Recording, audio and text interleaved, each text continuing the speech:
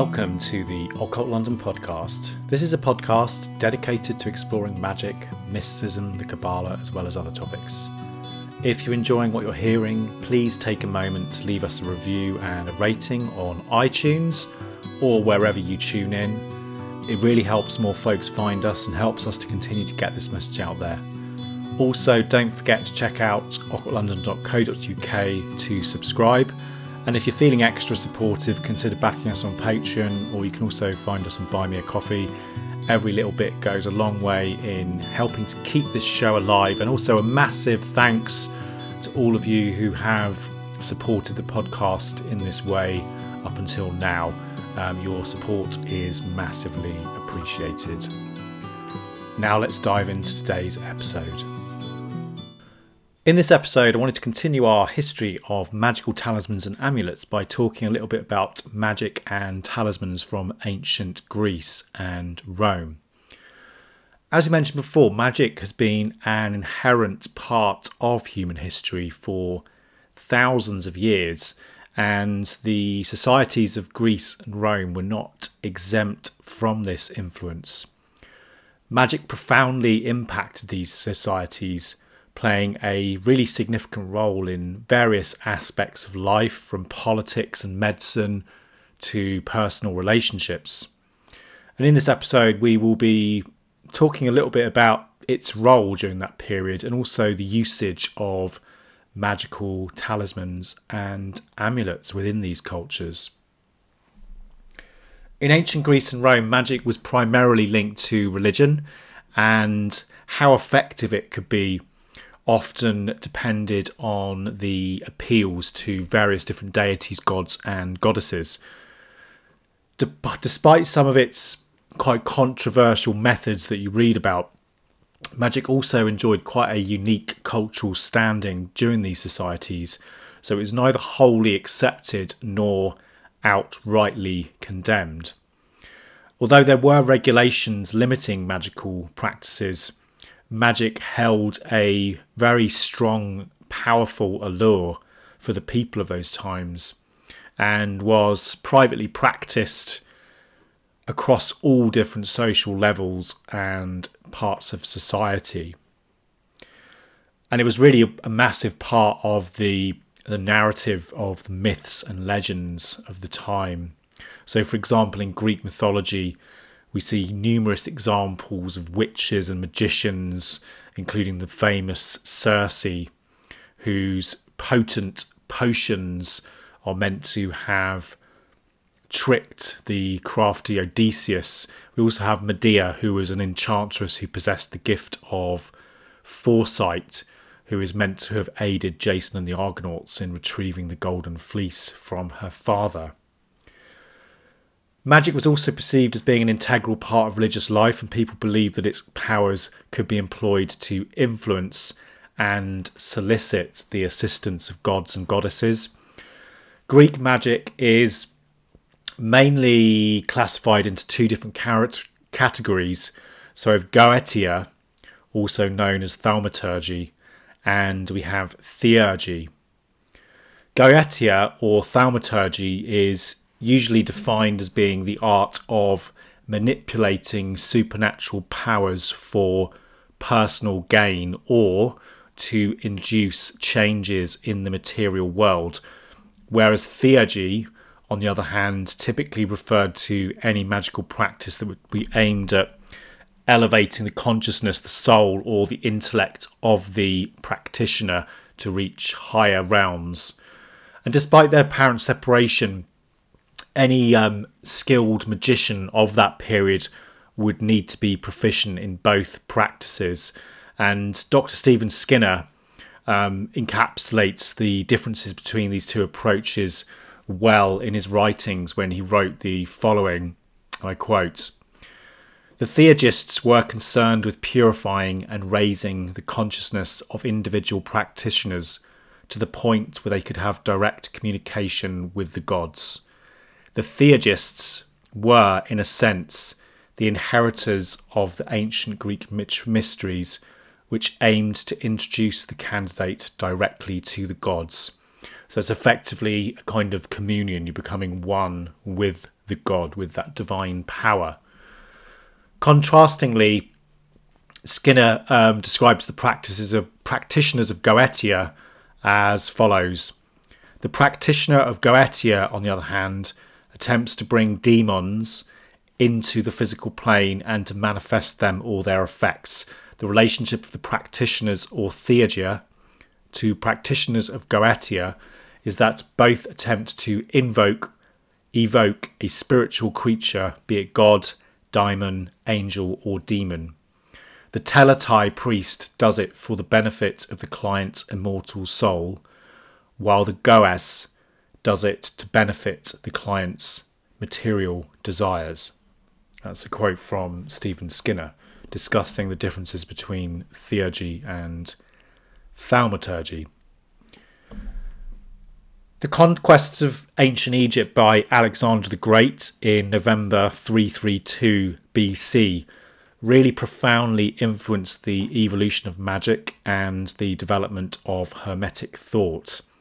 And the establishment of the Great Library in Alexandria by Alexander's successor Ptolemy Soter around 283 BC really served as a hub for philosophers, magicians, priests and scientists.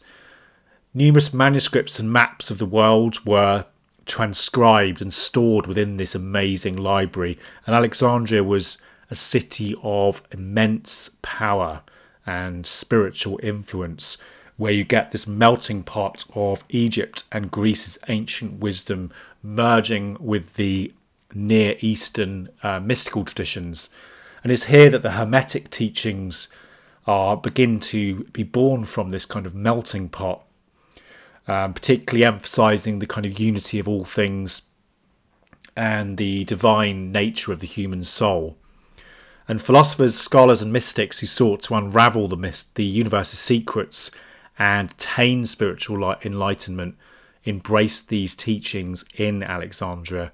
And it also was the home of the renowned Library of Alexandria, which was a beacon of esoteric and hermetic knowledge, housing thousands of volumes on alchemy, astrology and magic, and it welcomed seekers of all faith, offering a space to study but also kind of explore the mysteries of the universe. In ancient Greece, as in ancient Egypt, talismans and amulets were widely used and were commonly believed to possess the power to fend off evil spirits, heal illnesses, and also bring good fortune.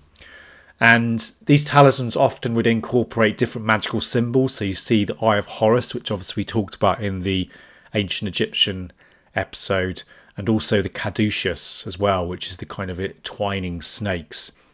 They were often constructed from different materials as well. So we get parchment, we get lead, we also get occasionally precious metals such as gold and silver, and also precious stones.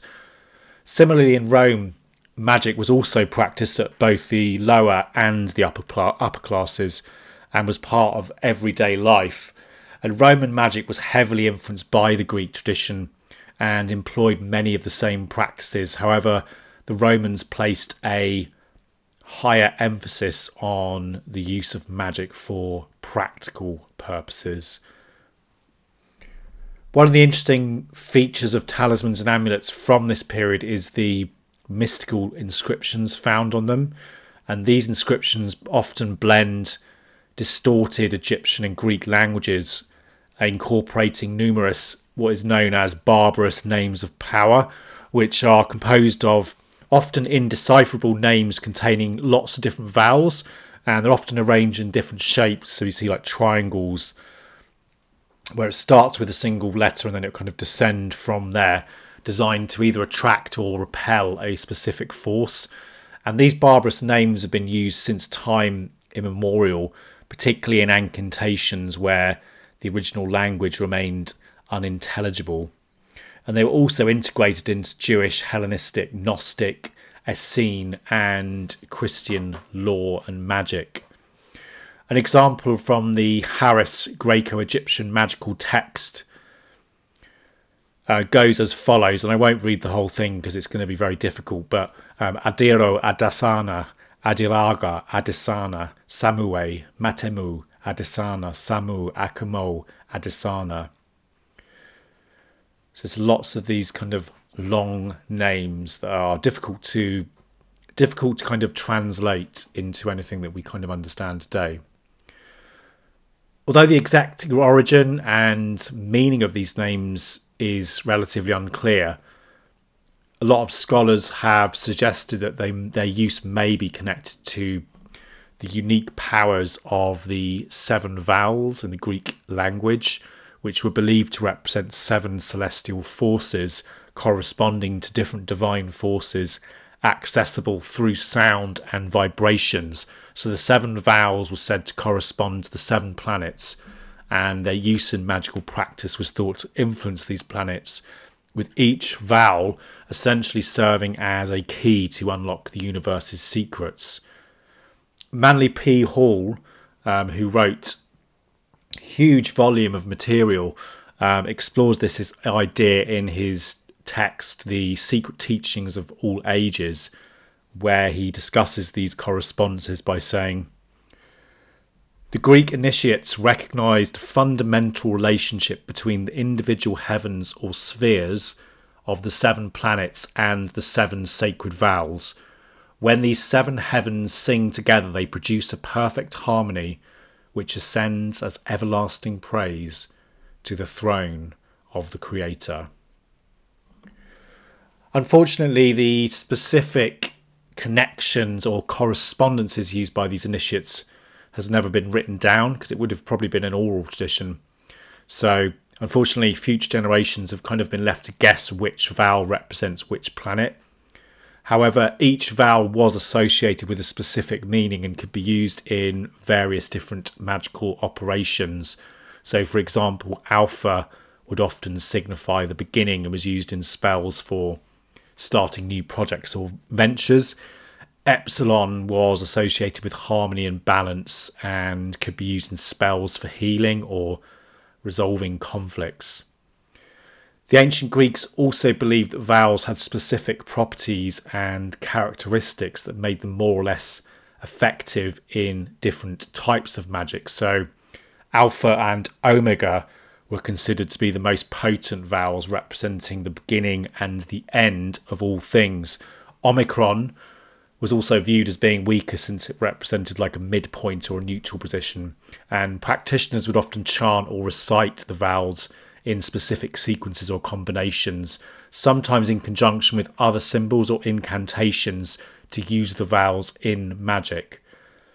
The belief was that the cosmos was almost a bit like a musical instrument, really. So each planet moves in harmony according to a divine law, and with the right sound, the right tonality and the right vowel, the magician can basically tap into that force and cause a vibration, as per the saying, as above, so below.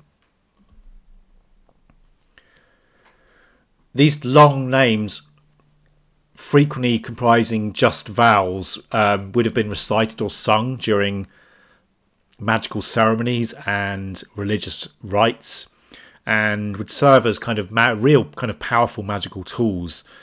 And whilst we don't know the exact kind of origins and some of the correspondences of them, you do find, if you use particularly the vibration of magical names, so for example in the Kabbalistic tradition, it's a common thing that you see where you'll vibrate a specific god name.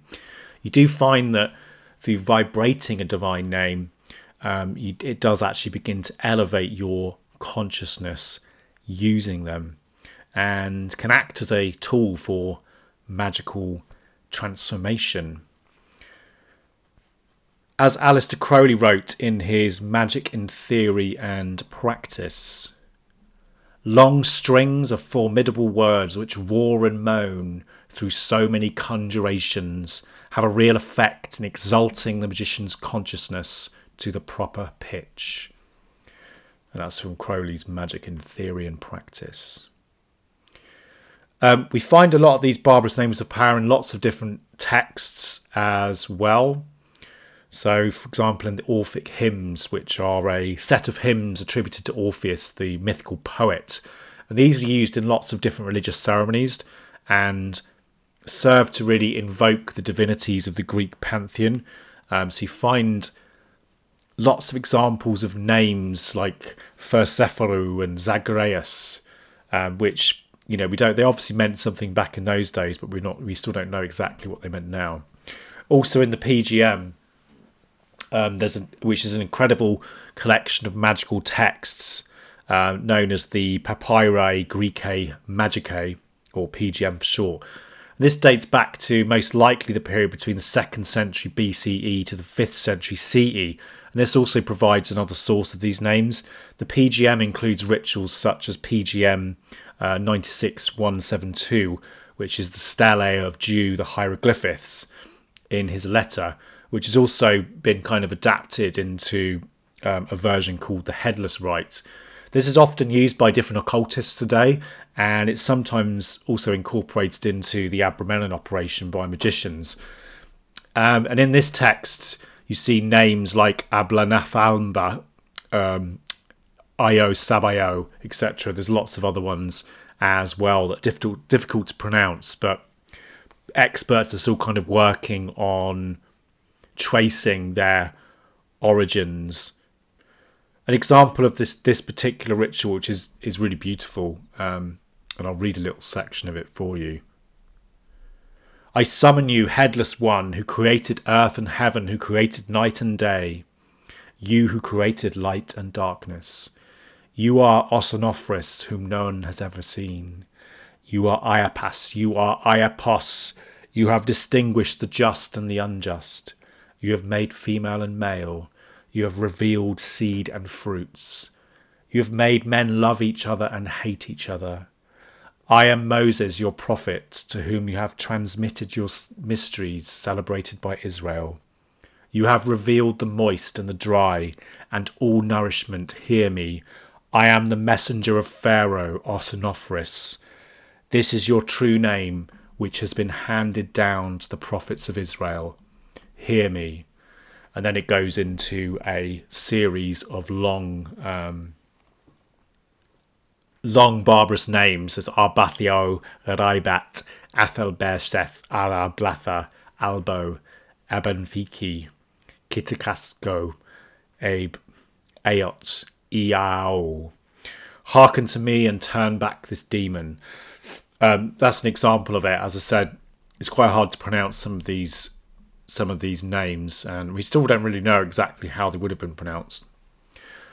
Another place where you find these as well is in the Chaldean oracles, which are a collection of mystical texts attributed to the philosopher Zoroaster from the 3rd to the 6th century CE.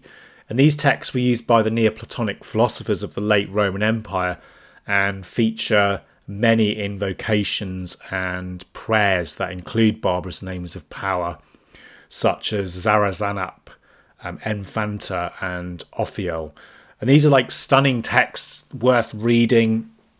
A lot of the Golden Dawn rituals kind of used material from the Chaldean oracles as well. For example, a quote from the text contains a powerful message about the limitations of the material world and the importance of focusing on higher truths. I quote, "Direct not thy mind to the vast surfaces of the earth, for the plant of truth grows not upon the ground, nor the motions of the sun collecting rules. For he is carried by the eternal will of the Father, and not for your sake alone. Dismiss the impetuous course of the moon, for she moveth always by the power of necessity. The progression of the stars was not generated for your sake. The wide aerial flight of birds gives no true knowledge, nor the dissection of the entrails of victims. They are all mere toys, the basis of mercenary fraud. Flee from these if you would enter the sacred paradise of piety, where virtue, wisdom and equity are assembled. That's from the Chaldean oracles. Although the original texts may have been lost, fragments of quotes and commentary from many Neoplatonist writers have survived, and these fragments are likely part of a single mystery poem, which potentially would have been compiled or received through trance by Julian the Chaldean or his son Julian the Theurgist in the 2nd century CE. And later Neoplatonists like Iamblichus and Proclus really highly rated the Chaldean oracles. Another source of these kind of barbarous names is the Hermetic corpus. So beside the Chaldean oracles, there's also a collection of ancient philosophical and religious texts called the Hermetic corpus. And these texts are attributed kind of mythologically, really, to Hermes Trismegistus, who is a legendary figure that combines the god Hermes and the Egyptian god Thoth. And these texts were believed to be written in Hellenistic Egypt between the 1st and the 3rd century CE. But some could be even older. The Hermetic corpus includes a range of different topics, including cosmology, theology, alchemy, and astrology. And it also presents a worldview that combines elements of Egyptian, Greek, and Jewish mysticism. The texts were influential in developing Western esotericism and have been studied and translated by scholars for centuries. Some of the most famous works in the Hermetic corpus include the Poimandus, the Asclepius, and the Emerald Tablet. And these texts were used by the Neoplatonic philosophers of the late Roman Empire and feature many invocations that include barbarous names of power. So we've looked at some of the background and themes of magical practice in ancient Greece and Rome. So now we will examine how some of these themes were applied to magical talismans and amulets. As mentioned before, ancient Greece and Rome saw a real widespread use of protective charms known as phylacteries. And these were basically personal objects that would be carried or worn as a ward against evil influences or misfortune. They would have been crafted from a variety of different materials such as leather, cloth, metal, and could often enclose a lot of different items. And they'd also include invocations that would be inscribed onto metal or parchment often as well. And these phylacteries were typically concealed within a pouch or a container and were believed to provide the wearer with protection or healing capabilities. Or they could be to kind of ward off the evil eye or ward off sickness, or it could be to promote fertility. One common variety of phylactery that's often encountered during different sort of archaeological excavations is constructed from thin sheets of metal or paper, and you can see some of these in the British Museum in London, which has been meticulously folded and then placed within a cylindrical casing or a similar receptacle, and then these would be kept close by their owner for their protective value.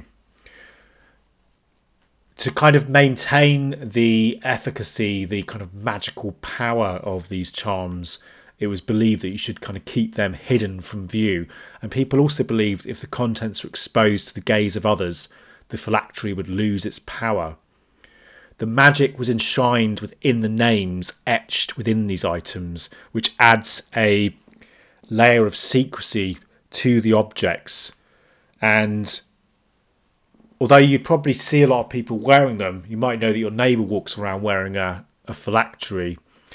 You wouldn't actually know what its purpose was. That would only be known to the owner. If we go to Rome, the Museum of the Written Word in Rome has lots of examples of phylacteries as well. And although a lot of them would have been tightly sealed, some of them have been unwrapped to allow academics and scholars to actually study their contents. And a good example of these is the golden tablets of the Orphics, which were placed inside small boxes and then securely wrapped before being placed with the body of someone who had passed away. The idea being that the golden tablet phylactery would basically provide the departed with a mystical shield to aid them on their journey through the underworld, or as it was Hades, as it was known. The Greek magical papyri, PGM 579, also talks about a phylactery that was designed to serve as a talismanic defense against spiritual entities such as demons and ghosts, and earthly afflictions such as disease and suffering. And I'm going to put some links to some of these images in the show notes. And this phylactery was inscribed on metal, and it was powered by the divine seal of the great god, offering protection to the individual named within the mystical circle of the inscription. Really, really crucial to the seal is there's a depiction of Canubis, who is a lion-headed serpent symbolising time, and who is also associated with the divine entities of Abraxas and Agathos Daimon, both associated with healing and protection. And the potency of this particular phylactery was also tied to the names and the spells inscribed within it, so any errors or omissions could potentially kind of weaken its protective power. In her book Reading Magical Drawings in the Greek Magical Papyri, Raquel Martin Hernandez talks about a specific method for restoring the original inscription of this particular phylactery, and the restoration would basically involve writing the formula around the image of Canubis in a counterclockwise direction, and this formula would basically bolster the power of the phylactery to guard against a wide range of spiritual afflictions. The inscription on it read, "A phylactery, a bodyguard against demons, against phantasms, against every sickness and suffering, to be written on a leaf of gold or silver or tin or hieratic papyrus. When worn, it works mightily, for it is the name of the power of the great God and his seal, and it is as follows." And then talks about these barbarous names of power, which I'm not going to read out. "These are the names. The figure is like this. Let the snake be biting its tail, the names being written inside the circle made by the snake, and the characters thus." And that's discussing this phylactery from the PGM 579 and how it's kind of done. And you can see an image of that in the show notes as well. What's interesting about that as well is obviously it does give you kind of different choices as well depending on your budget. So you can make it in gold, silver, tin, or papyrus. So there's a choice for every wallet available there, which kind of shows you the how kind of available and prevalent this would have been, and it was kind of, you could actually choose what option would suit you the best. The protective capabilities of this phylactery were obviously also fortified by the invocation of the magical names and the symbolism of the 7 planetary symbols, which are also intended to safeguard the physical body and the spiritual essence of the wearer. And after the phylactery was sanctified through a consecration ritual, it would be worn by the person who was seeking the protection.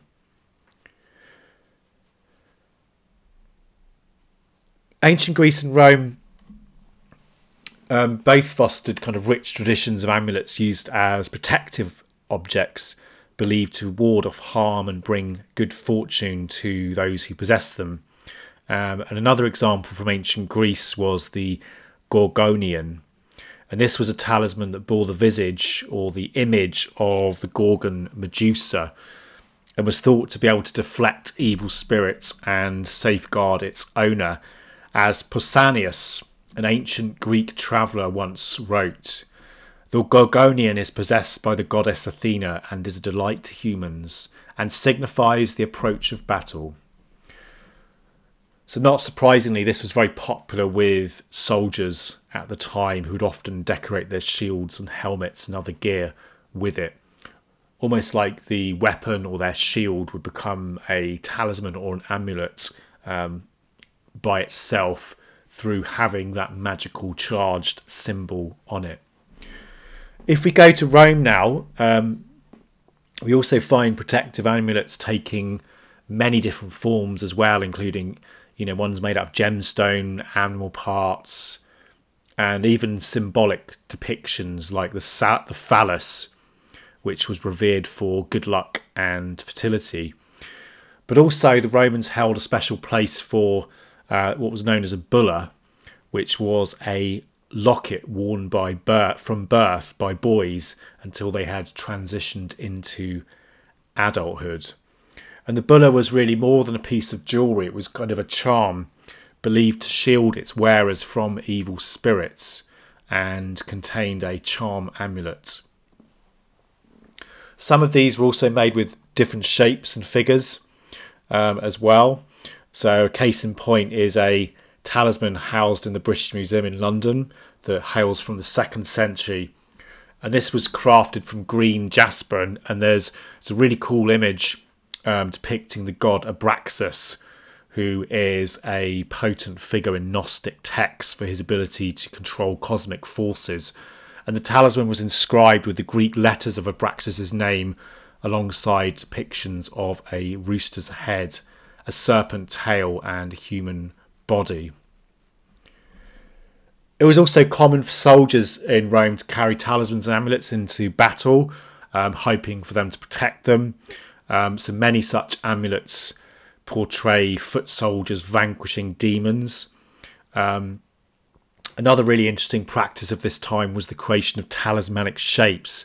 So, for example, as I mentioned earlier, a triangle with letters arranged in decreasing or increasing orders was believed to ward off negativity or bring in positive energy into that person's life. But in both Greece and Rome, amulets and talismans weren't just objects of protection or good luck, but they were also to control, to curse, and to bind others. And these societies had a system of casting curses via inscribed lead tablets known as katadecimoi, or binding formulas. And these acted a little bit similar to voodoo dolls in a way. These curse tablets were often thin pieces of lead that bore the victim's name. And although the forms also included wax, clay, and wood, some of the most famous ones that we found have been lead. The process of cursing would involve inscribing the tablet, folding it, sealing it, and then they'd puncture it with a nail. And it was typically buried in locations that would offer quick routes to the underworld. So you get caves, wells, graveyards as well, as these were seen as these transitionary places that were perfect for reaching the gods like Hades, or Hecate, and Hermes, who was kind of thought to carry out these curses. And many of these tablets have been found across the classical world, from Athens in Greece to Rome, and also even in England, in Bath, in southwest England near Bristol. Tracing back to the 5th century BC in Athens, these tablets also carried powerful invocations and prayers, often calling upon the gods or goddesses to bind their victims. And the origin of this binding concept kind of remains uncertain, but it's suggested to have come from Greek mythology, where basically gods could bind or restrain one another, but not be bound by humans. It's thought that there was actually jobs of people who would be professional curse writers as well, who'd write on these tablets and sell their services for a fee. An example of one of these is the Bath curse tablets from the UK. And this collection has like over 130 small folded lead tablets that was found near a sacred spring at the Roman Baths in Bath in England. And these Latin inscribed tablets dating back to the 2nd to 4th century AD invoke the names of Roman gods, particularly Sulis, Minerva, to cast curses on individuals who had wronged their creators.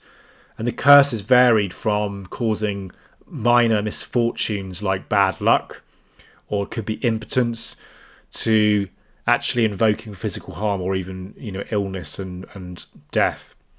So, for example, we have the following.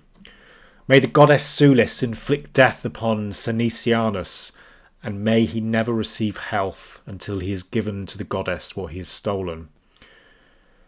Another one writes, Dulcianus, I curse you and your life and your limb, and your blood and mind and your gods, and your possessions and your marriage, and your joys and your status and your progeny, and your house and your fields. May you have nothing. And that's another one from Tabula Sulis 32. Apart from these obviously pretty nasty, black, dark curses, other examples of these also include love spells. And these were written by individuals who were hoping to attract a particular person to fall in love with them. So, for example, there's an Athenian one from the 4th century that reads, I bind you, Demetrios, with this love spell that you will not go to another woman, except Philista, whom I love. Another example of such binding spells is from the University of Michigan's papyrus collection, dated to the 2nd century, and it was written by someone who was named Alurion, who was clearly besotted with a woman called Copria. And the text of this one reads, I deposit this binding spell with you, Chthonian god Pluto and Kore. Bind Copria, whom her mother Tasis bore, the hair of whose head you have, for Alurion, whom his mother named Copria bore, that she may not submit, nor gratify another youth, or another man except Alurion only, whom his mother named Copria bore. That's a love spell. As well as being used for curses and love spells, these tablets were also used to seek justice or legal action against someone who had wronged the user. So an example of a cursed tablet comes from the 3rd century BC, found in Athens, which reads, I invoke you, gods of the underworld, and I bind you with a curse, Philon, son of Philon, and Athadanora, daughter of Philon, until they give me back the garment they took from me. And as you can see with those, I'm not suggesting going out and doing curses, but they are quite specific. They even mention their parent, their mother, their father, etc. So there's no kind of confusion about who the curse is going to go towards. With a mix-up of names and things like that. With the emergence of Christianity during the 2nd and 3rd centuries, various different versions of Gnostic Christianity were declared heretical and banned. So the Council of Laodicea in 355 CE proclaimed that priests and clerks should not practice enchantment, mathematics, astrology, or even create amulets.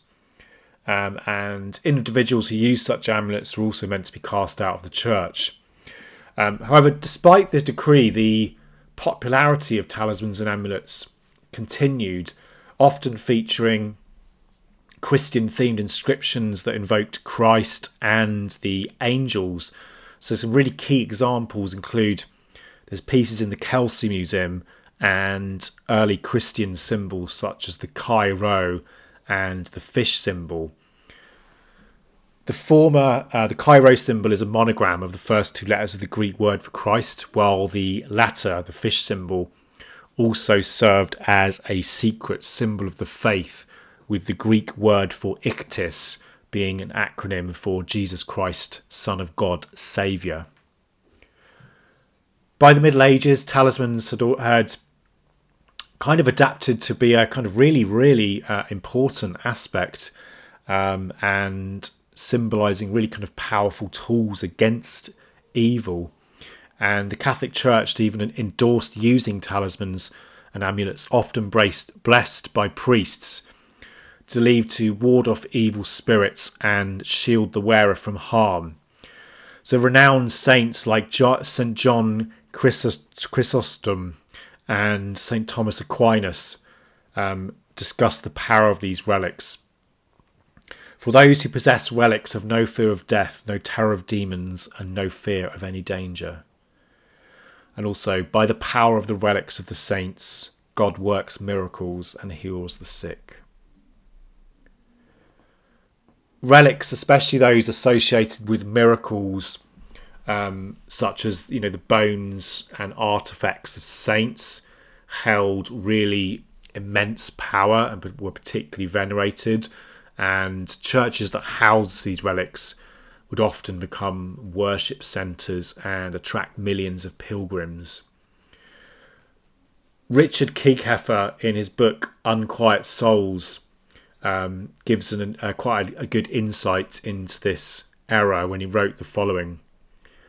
The trade in relics was an important source of income for the church, and many bishops and abbots were willing to pay large sums of money to acquire them. These relics were sold at exorbitant prices, and unscrupulous merchants sometimes passed off fake relics as genuine to make a profit. Obviously, one of the most famous religious talismans from this period is the True Cross, which was kind of believed to be the cross upon which Christ was crucified, and was meant to have been discovered by Saint Helena, Emperor Constantine's mother, in the 4th century.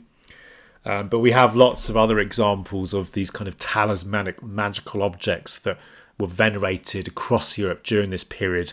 So, for example, there's the Holy Lance, which was known as the Spear of Destiny. And this was the lance that was supposedly pierced Jesus Christ during his crucifixion. We also have the Shroud of Turin, which is a linen cloth that bore the image of a man believed to be Jesus, and is still kind of debated about being a fake. We don't really know. The Crown of Thorns as well, that was believed to have been worn by Jesus during his passion and was revered in various different places. We also have the Holy Prepuce, I'm probably not pronouncing that right, which is a lovely one because that's the actual foreskin removed from Jesus during his circumcision, and was preserved as a relic. And there's also the Feather of the Holy Spirit, which is meant to have come from the wing of the Holy Spirit and was given to Thomas Aquinas as a symbol of his divine inspiration. So as you can see, a lot of the ideas of ancient Greece and Rome, and then before that obviously Egypt, filter and transition into the rise of Christianity. And the same kind of magical ideas about a physical object being imbued with spiritual power and intention, and actually having an effect on the material plane, continue through the ages and will develop over the next coming centuries. That's all we have time for in this episode. However, in the next episode, we will be continuing our discussion on the history of magical talismans and amulets by looking at the magical talismans of the Arab world and Arabia. So if you've enjoyed this episode and want to find out more, then please stay tuned. I'd like to finish the episode with a poem by Swinburne, who is obviously not from ancient Greece and Rome, but has quite a nice sort of classical style to his writing. This is Relics by Swinburne. This flower that smells of honey and the sea, white laurestine, seems in my hand to be a white star made of memory long ago, lit in the heaven of dear times dead to me. A star out of the skies love used to know, here held in hand, a stray left yet to show. What flowers my heart was full of in those days that are long since gone down memory's flow. Dead memory that revives on doubtful ways, half hearkening what the buried season says, out of the world of the unapparent dead, where the lost Aprils are and the lost Mays. Flower, once I knew thy star-white brethren bled, nigh where the last of all the land made head, against the sea a keen-faced promontory, flowers on salt-winged and sprinkled sea-dews fed. Their hearts were glad of the free place's glory. The wind that sang them from all his stormy story had talked all winter to the sleepless spray, and as the seas their hues were hard and hoary.